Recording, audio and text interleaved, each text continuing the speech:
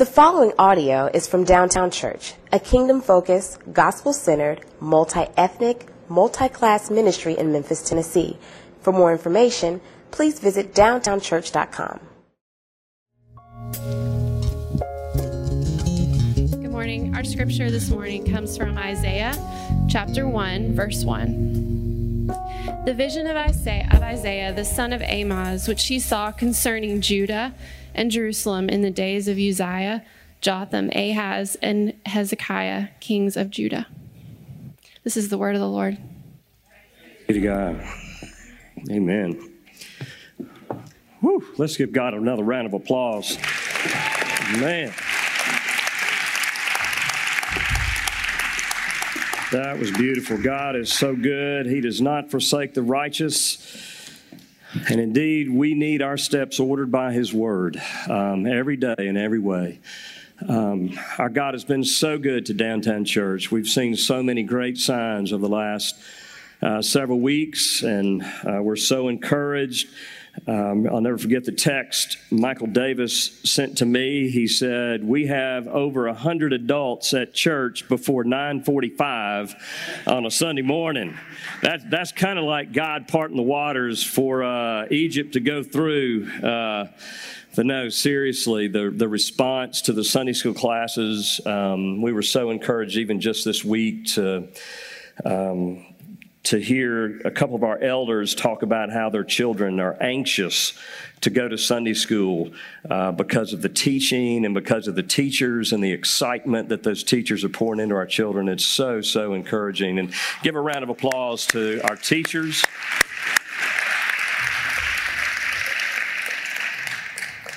And typically in the month of January, we see our giving take kind of a nosedive, and typically we see around $40,000 to $45,000 given in January, and yet we just found out this past week that at the end of January, we gave $85,500 in the month of January, which is historic for this church. And I think what is so encouraging is that the largest gift was under $5,000. And that's how it should look, is that all of us are saying, this is our body, this is our church, we're supporting it, we're making it part of our regular giving, and I can't tell you how encouraged we are at that report. So you keep it up. Let's keep going. Let's make 2020 strong. Let's look now at Isaiah chapter 1, and let me pray. And I'm going to pray for Michael Davis. He is preaching at our sister church in Nashville. Kirk Atkinson is a church planner, planning a cross-ethnic, cross-class church in North Nashville called All Souls. It's an EPC church. And so let's just pray for Michael too, and for that church as we go to his word. Father, you are good, and you're good all the time. We thank you that you don't have to give us any more signs than the cross of Jesus Christ. And we thank you, though, that you do, that you reach beyond the cross to show and to strengthen our weak and feeble faith, to help us know that you are God. Thank you, O God, for what you're doing in this body. Thank you, O God, for your goodness and your kindness to us. And Father, we pray that you will extend your kindness to All Souls in Nashville, to Kirk and Deb Atkinson, and to that church plant. Oh God, we know the struggles in the early days, and we just pray that you would bless them and strengthen them, give them vision beyond themselves, Lord. Give them vision for Nashville that is in line with your word and is good in your sight. And Lord, would you bless it? Be with Michael as he is preaching this morning. May your spirit rest upon him. Father, I pray that he would preach with the power of your spirit. And we know that your word does not go out null or void. And so we just beg you to do a mighty work in that church body, to bring hearts and minds more in conformity with your truth and therefore their life's purpose.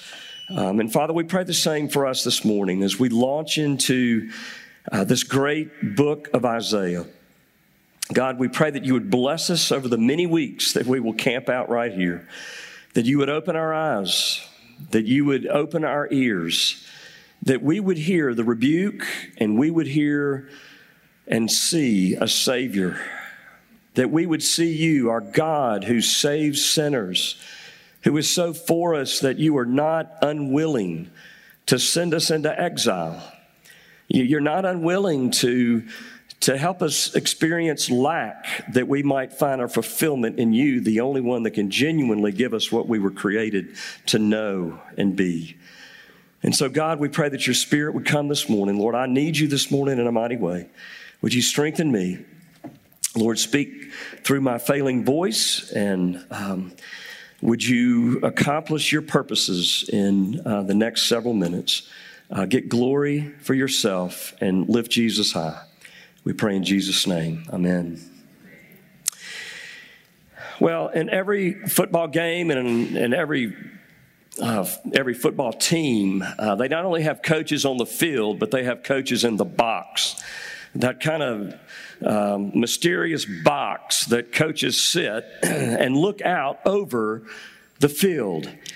And if you're a coach on the field and you're not listening to the coach in the box, you're doing yourself a huge disservice, because the ones in the box can see it all. Their perspective is better than your perspective. And as we come to Isaiah, it begins with these words, the vision of Isaiah. And what we're having here, what God has gifted us with, is the ability to get up over this world, to get up and over our lives, that we might see clearly, that we might change our course where change is needed, that we might heed correction where correction is needed, and that we might be drawn higher up and deeper into the one who not only chides us about our sin, not only points out our sin and rebellion, but also atones for our sin and rebellion. The God who is faithful to speak and judge, but also faithful to atone. That's the message of Isaiah. Isaiah, the name Isaiah means Yahweh saves. And over the next 43 sermons through the book of Isaiah, that's the theme that is going to continually be put into our face and into our hearts and into our minds. We have a God who will not give up on us.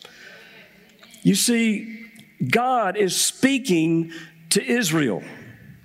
He's speaking to Israel and Judah, and he is telling them of their sin. He's telling them both the present sin and future sin, and he's telling them and explaining present judgment as well as future judgment. But he doesn't end there, because he ends the book talking about a new Jerusalem. He ends the book talking about the hope of a new heaven and a new earth. And in between, we see one of the most vivid descriptions of Jesus, our Savior, the suffering servant who does not stand in judgment on his people, but submits himself under judgment, that we might have life, that we might have hope, and that we might be called back, not by guilt and shame, but by the grace and mercy and steadfast love of the Holy One of Israel. These are all the themes. And friends, I feel like Isaiah is a book that meets us as a church right where we are. As a church, we face the question in 2020, will we allow worldly leaders and the alliances we build with them tear us apart? Or will we be loyal to the one King? Will we turn from trusting our idols and walk by faith? Will we be the church? Will we seek to extend his kingdom? Or will we get so caught up in the kingdoms of the world that we become just as skeptical, just as critical, just as hopeless, just as hateful, and just as unforgiving as the nations and the world around us? You see, Isaiah is calling his church, his nation, Israel, to be the people of God in the midst of an evil and desperate world. And yet what we see is that the temptation to ally oneself with worldly power, to shortcut faith with manipulation is so tempting that even the great Hezekiah cannot hold fast and hold true. And therefore, we see, though, that even our leaders, even though our leaders fail, even though our churches fail, even though there are setbacks day in and day out, we have a God who will not fail. Friends, that's the message of Isaiah. And that's the message that we need to embrace this morning. So as we do, I want to give us kind of a 30,000-foot summary, if you will, or 6 themes of the book of Isaiah. And here's the first one. A theme that we're going to hear over and over. It's this. The Lord is the Lord of history. The Lord is the Lord of your present. The Lord is in the details. The Lord reigns sovereignly over our lives, and He is ordering all things for His glory and our good. Listen to it. The vision of Isaiah, which he saw concerning Judah and Jerusalem in the days of Uzziah, Jotham, Ahaz, and Hezekiah. It would be like, God writing us a letter today and say, in the days, the vision of Bob to the church, in the days of maybe Clinton and Bush W. and Obama and Trump. You see, these names mean practically nothing to most of us. Jotham, Uzziah, Jotham, Ahaz, and Hezekiah, but they meant everything to the people of God. They knew exactly, they had context. And friends, that context is their present context and their future context. I love the Old Testament because of this, because God is speaking not necessarily through commands and didactic teaching, but He's teaching through story. He's teaching through present day life, and the story is clear. God tells Israel that their leaders will betray them, but He will not. We see it in Ahaz. Ahaz was king, and he allied himself with Assyria, and it went okay. He did so out of fear. He was like, we can't just trust God. We have to ally ourselves with power outside of God. God needs our help. He needs somebody on the throne down here. He needs somebody who's going to reign well and accomplish His kingdom agenda. Surely we need this kind of president. This meets us right here where we are in 2020. And yet we can learn from Ahaz that it is wrong to put our hope in world leaders. It is wrong. He gives us Hezekiah, who stands firm, who is lifted up as a great king, but who at the end finally gets so desperate, he's like, if I don't do something, the kingdom will end. And so he too allies himself with Assyria.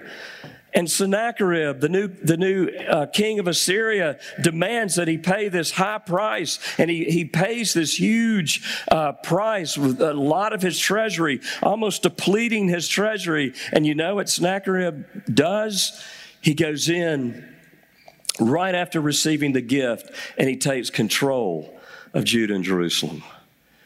And it was that act that was the fall of Jerusalem. It was that act that ended the glory days of Jerusalem. Dear friends, the story is clear. No matter how desperate things get, keep trusting God. Don't put your trust in worldly pleasures and worldly leaders. You might be here this morning and you may be in an unfulfilling marriage and you feel that God is saying, stay true. And you feel weak and you feel desperate and you think, I deserve better. But God says, hold true and you're going to get better. And it's me. You may be single and you're tired of waiting. And God says, wait. Don't get desperate and use the means of the world for pleasure. But trust me. You may be in a job that you hate. And God says, stay true. Stay strong. Be my witness. Do your work in accordance with who I am and what I'm about. Don't allow current circumstances to define your faith commitment to God. Abandon hopelessness. Your God reigns on high. The Lord is king of your history, and he is writing a story, dear friends, and he's not finished. Don't stop the story with your disobedience. Secondly, the Lord is supreme over idols. He's supreme over those things we look to give us life outside of God. Isaiah 45:5, I am God, the only God there is.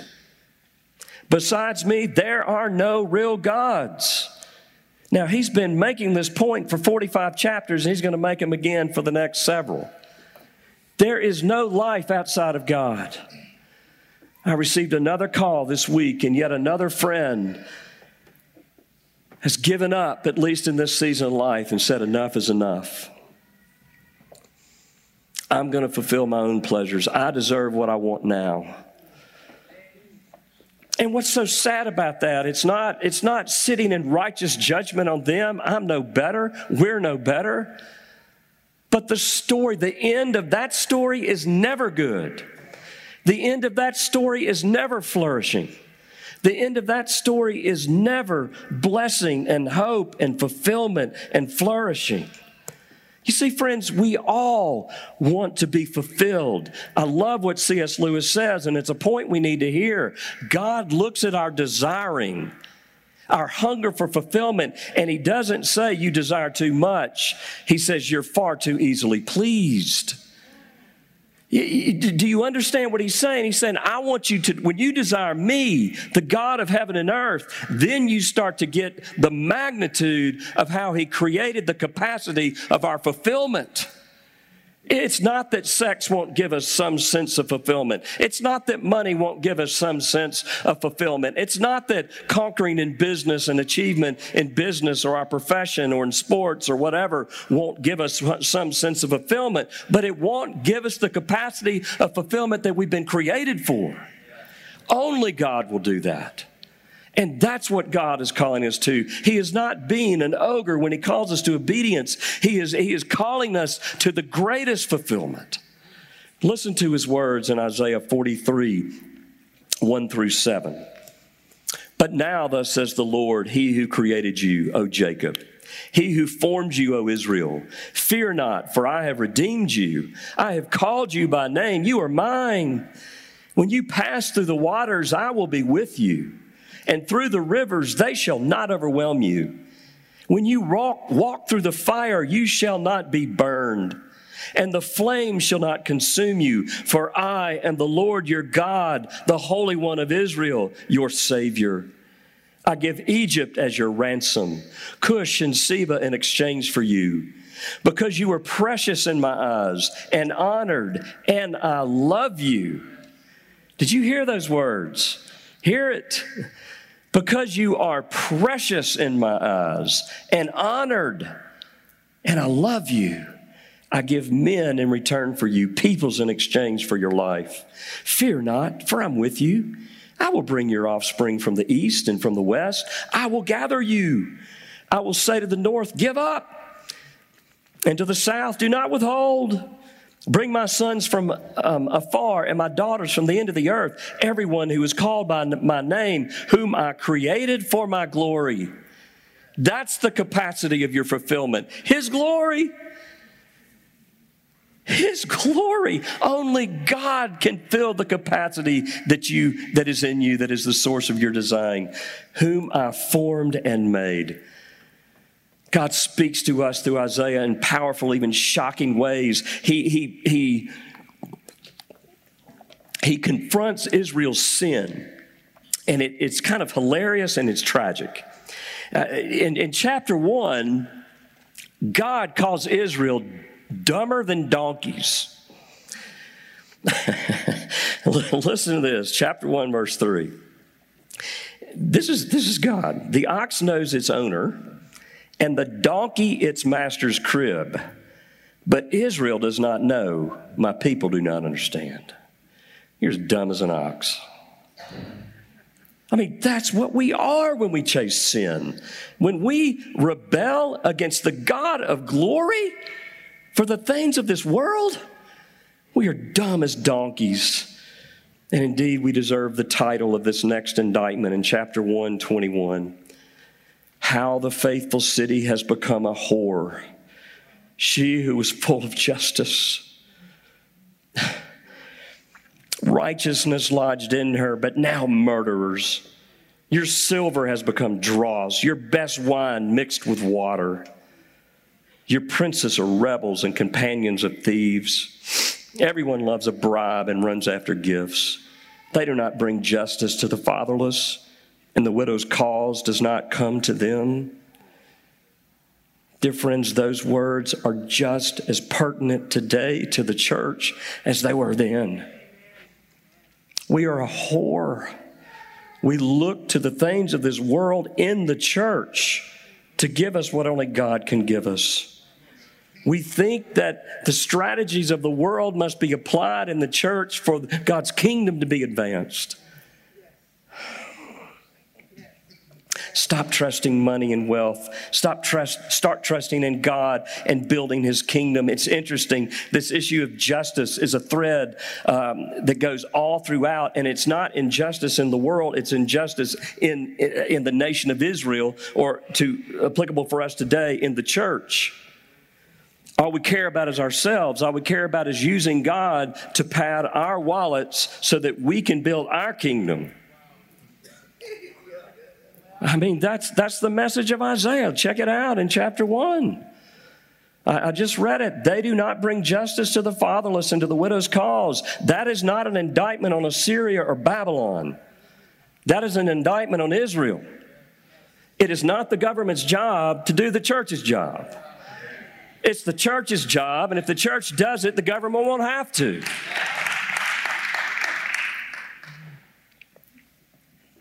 We are not merely to provide equal opportunity. We're to sacrifice ourselves. Not out of compulsion, so says Paul, but because we know the grace of God. The Lord is supreme over our idols. What's interesting there, and we're going to be fleshing it out, is that our idolatry blinds us and is the root cause of the injustice and the suffering of my neighbor. That is the wickedness of selfish living. That's the wickedness of individual kingdom, using God to manipulate God to somehow bless our little kingdom. Because what we're doing is we're all about our kingdom, therefore we can't be about the kingdom of our neighbor. And friends, this is how Memphis can be one of the most church cities in the country and yet the poorest in the country. This is why we can have the statistics that Kevin mentioned a minute ago. It's because the church has said, oh, if you bless us, then we will have more money to give away. And God says, give your money away, but give yourself away. Lay your life down, because that's what I did. We're going to get there. And then thirdly, though, in the midst of all this bad news, the Lord promises a remnant. I don't know if you saw this article, and probably not a lot of people read the Wall Street Journal, but a woman by the name of Erica Anderson wrote a piece this past week, an op-ed piece called, "Thank God American Churches Are Dying." And I had to read it. I was like, I got to read that one. And it was really, really good, because what she was saying was that the major denominations are all declining, but the non-denominational church is growing. An exponential pace. And I would add to that our denomination, the Evangelical Presbyterian Church, as well as the PCA and the Reformed Church and so many other Presbyterian denominations and every large denomination, every major denomination, mainline denomination has this. They have offshoots of those, the remnant, if you will, saying we're going to stay true to God's word. We're going to follow the King and not change for the culture and so forth. Well, anyway, that is her point. But her point is this, and that is, yeah, the mainline churches are dying, but Christianity is not dying. Because God is the God of His people. And God's church will never die. Why? Because Jesus said in Matthew 16:18, I will build my church and the gates of hell will not overcome it. Friends, that was my theme verse in the first church that I planted, and it's been my theme verse. I can't tell you how many times I've preached that verse to myself. It may look bleak. It may feel like the righteous are being forsaken, but Jesus said, I will build my church, and the gates of hell will not overcome it. Don't compromise. Hold the course. Stay true. Jesus is building this church. God will have a remnant. And this is the story of the Old Testament.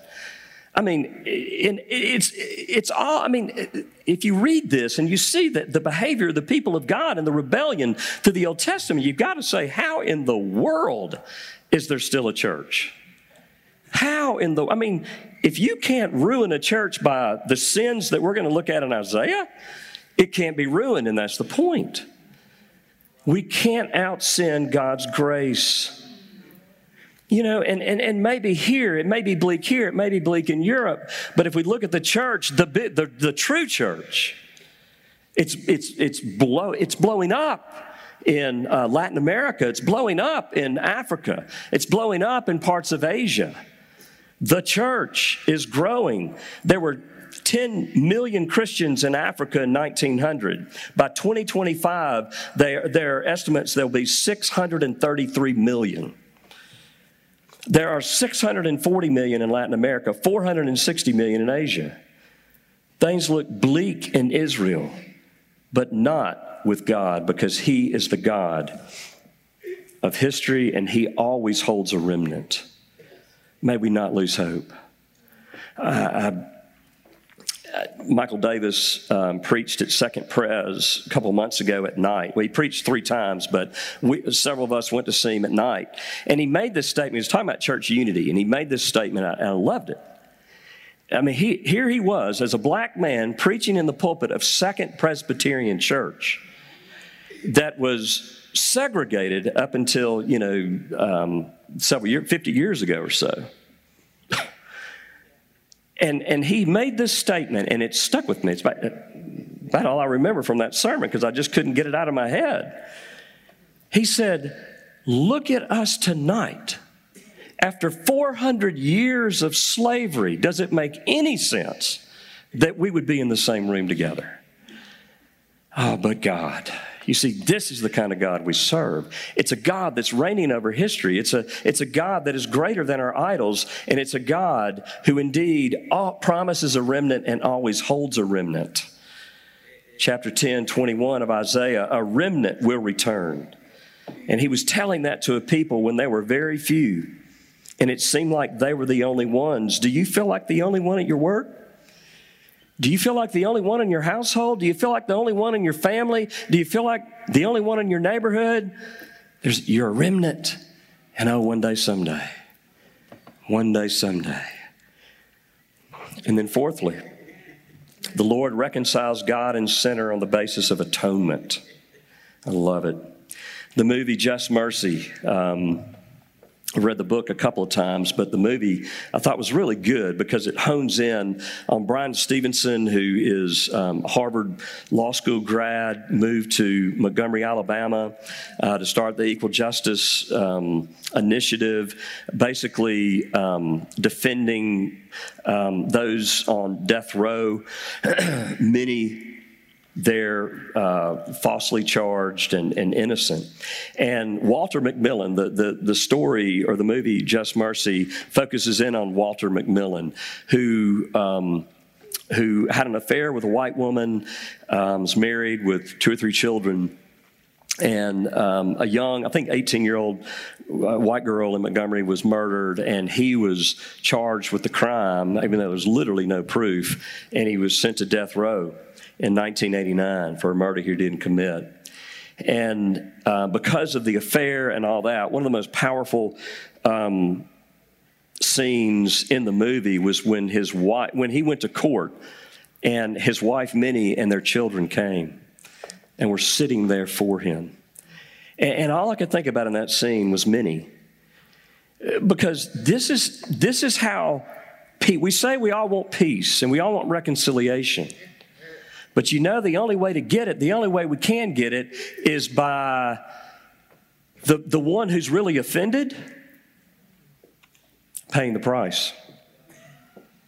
the oppressed, the one who has been offended, if they don't pay the price of forgiveness, there is no reconciliation. That's what we see at the very heart of God. We see that in God's posture toward Israel, he is declaring judgment. But judgment is not the end of the story. He points out the sin. He exposes them for who they are. And then he talks about this suffering servant. And we see this whole issue or theme of atonement in Isaiah's call in chapter 9, where he experiences God as holy, holy, holy, Lord God Almighty. The whole earth is full of his glory. The only thing that can fill the earth is the holiness of God. And indeed, it does fill the earth. And in the midst of encountering God, in the midst of an experience with God, what happens? His response, exposure of sin. Woe is me. I'm a man of unclean lips, and I live among a people of unclean lips. And so, God doesn't stop there. Friends, if you're stuck at the point of your guilt and shame, that's not God, that's the devil. That's your flesh. God never leaves you in your guilt and shame. He always leads you to atonement. We see this. And then an angel took a burning coal and touched the lips of Isaiah, and he said, behold, your sins have been atoned for. And then he says, here am I, send me. Who shall go? Here am I, send me. We see this whole theme of atonement. And because we hear it so much, it's so easy to pass over. But understand this. Let's put it in that context. Think about the people that have offended you. Think about the people that you don't want to be in the same room with. Think about the people that maybe you've even moved away from out of town. Think about the people that have hurt you, betrayed you. Would you give your life for them? See, this is not atonement, sacrificial love. This does not originate with man. This originates with God. But it's at the essence of God. Listen to Isaiah 53. We're going to hear a lot about Isaiah 53 throughout the study. But listen, he who has believed what they heard from us, and to whom has the arm of the Lord been revealed, for he grew up before him like a young plant, and like a root out of dry ground. He had no form or majesty that we should look at him. In other words, he was just kind of common looking, and no beauty that we should desire him. He was despised and rejected by men, a man of sorrows and acquainted with grief. And as one from whom men hide their faces, he was despised, and we esteemed him not. But surely he has borne our griefs and carried our sorrows. But even then, we esteemed him stricken, smitten by God, and afflicted. But he was wounded for our transgressions. Who did we transgress against? Him and his law. He is the one being offended. He is the one being sinned against. He was wounded for our transgressions. He was crushed for our iniquities. Upon him was the chastisement that brought us peace. And with his stripes we are healed. We can go on. Dear friends, God is not merely a God of wrath. And we see this most clearly on the cross, when literally the nails are going into his hands on the cross. When God the Father is about to abandon him to hell itself. What is on Jesus' mind? Forgive them, for they know not what they do. Yes, they do. They know exactly what they're doing. Dear friends, atonement is at the heart of God. And friends, if we are going to have impact in this community, in this world, atonement must be at the heart of us as believers. God gave everything to us that we might be purchased, and we must give everything to those around us. See, that's a kingdom kind of life, and we have a motive, and it's Christ himself. And then another theme, fifthly, is the Lord will make Jerusalem new. Oh, this is so wonderful. Friends, God has an agenda, and It's not to make America great again. And I mean that. I want you to hear me. And it's not going to be whatever the next man or woman says. His agenda never comes down through world governments. Yeah, we have got to hear this. I don't know how to say it any plainer.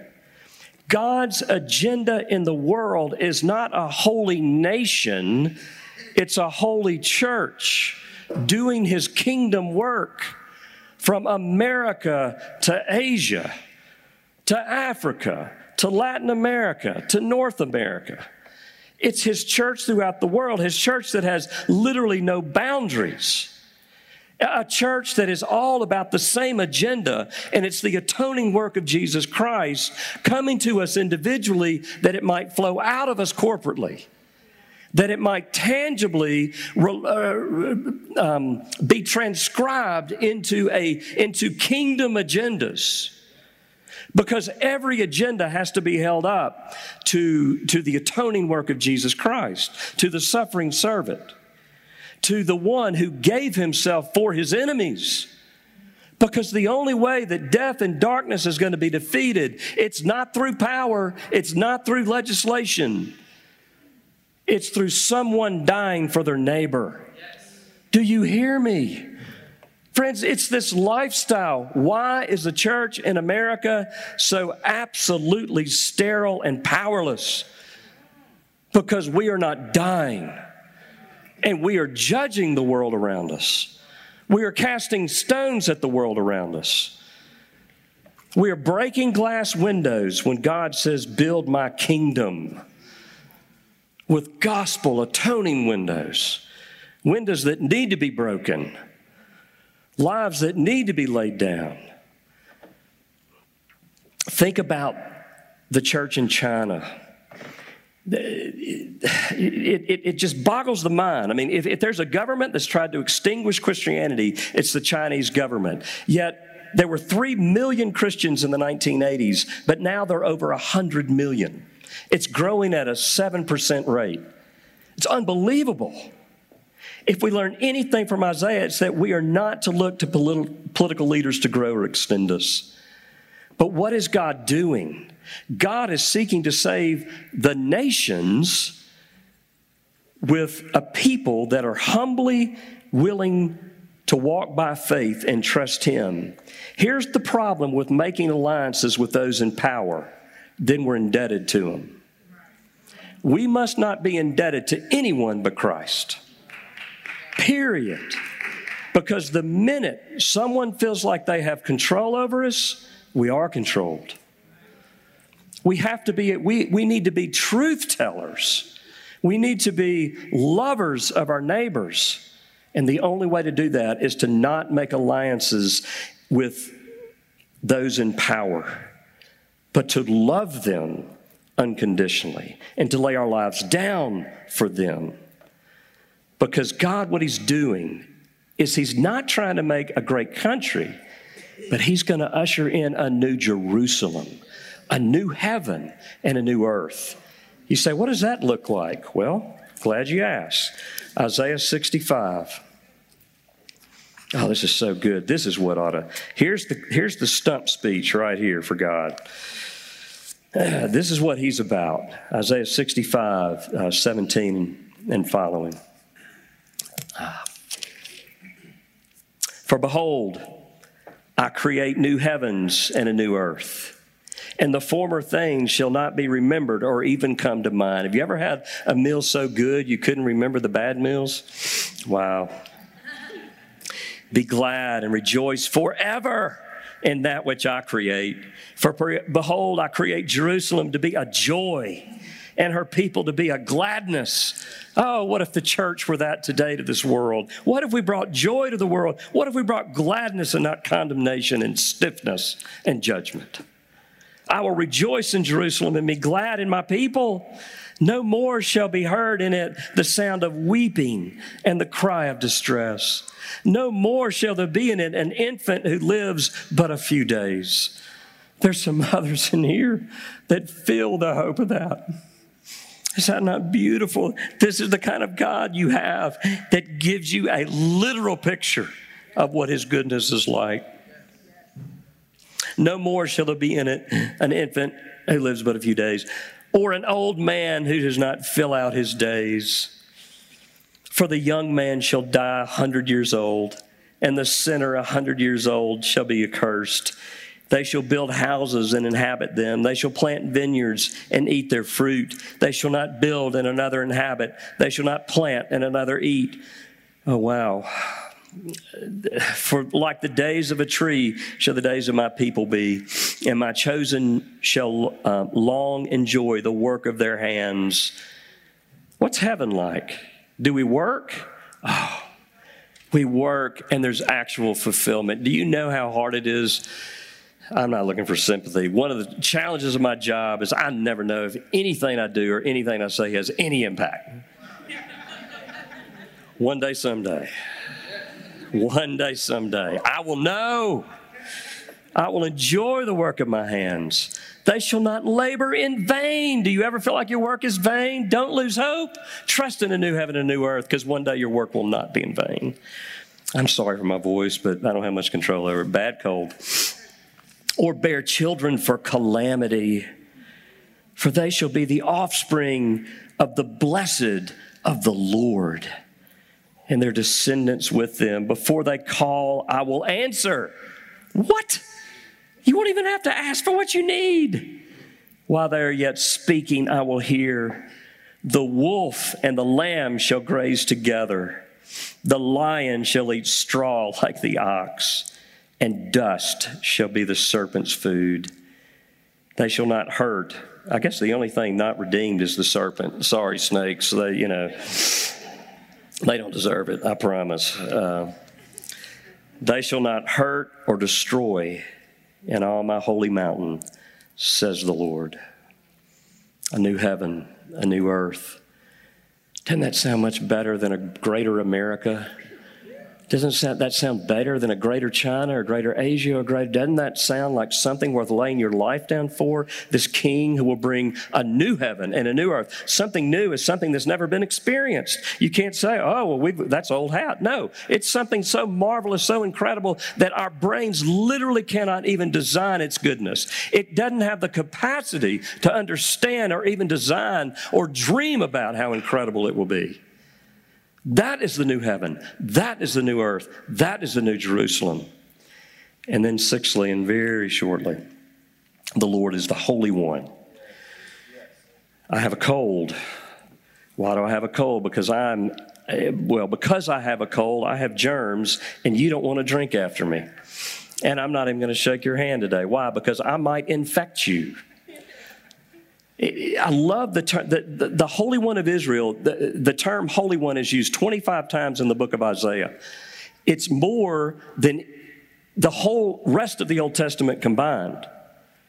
And so our God who reigns over us is the Holy One of Israel, the one who reigns supremely high, supremely holy, the one that you can't even think about in your own strength, touching or getting near, is the God who will have this kind of relationship with you in the new heavens and the new earth. He will answer your prayers before you pray them because he knows what you need. This is the God who loves you, and this is the God who's come down to atone for your sins, and his name is Jesus. And he is a friend of sinners. The Holy One of Israel is a friend of sinners because of his atoning work. The Holy One of Israel is the one that you can trust in the midst of whatever exile you're in. You feel like you're banished. You feel like you're alone. He is the one that you can trust and hold on to, and he will bring you into the promised land. Jesus is the Holy One of Israel, and Jesus is the one who brings all of your hopes, all of your dreams, who exceeds them to everlasting, to everlasting, to everlasting. Dear friends, if that is your God this morning, rejoice. If that is not your God, why not? Why wouldn't you want a God? Why wouldn't you bend your knee? It costs you nothing but your life. That's nothing compared to this kind of God. Oh, dear friends, may we trust in this Jesus. May we trust in this atoning Savior, this suffering servant. May we trust in the Holy One of Israel, that we might be fulfilled and we might be the kingdom workers that we've been called and redeemed to be. And may our march through Isaiah bring us to that end as we come into it more deeply and more deeply. May the King grow large in our hearts, and may we become kingdom men and women. Let's pray. Lord Jesus, thank you. Thank you for this book. Thank you for giving Isaiah this incredible vision. Thank you that we can know the end from the beginning, that we are not just stagnant in the midst of our lives, but, oh God, you give us incredible hope. You call us to repentance, and yet you call us to the New Jerusalem. You call us to work for the New Jerusalem. Thy kingdom come, thy will be done on earth as it is in heaven. May it be so, oh God. Thank you. We come now, we bring our tithes and offerings, receive them. Thank you, oh God, for how good you are to us. We pray in Jesus' name. Amen.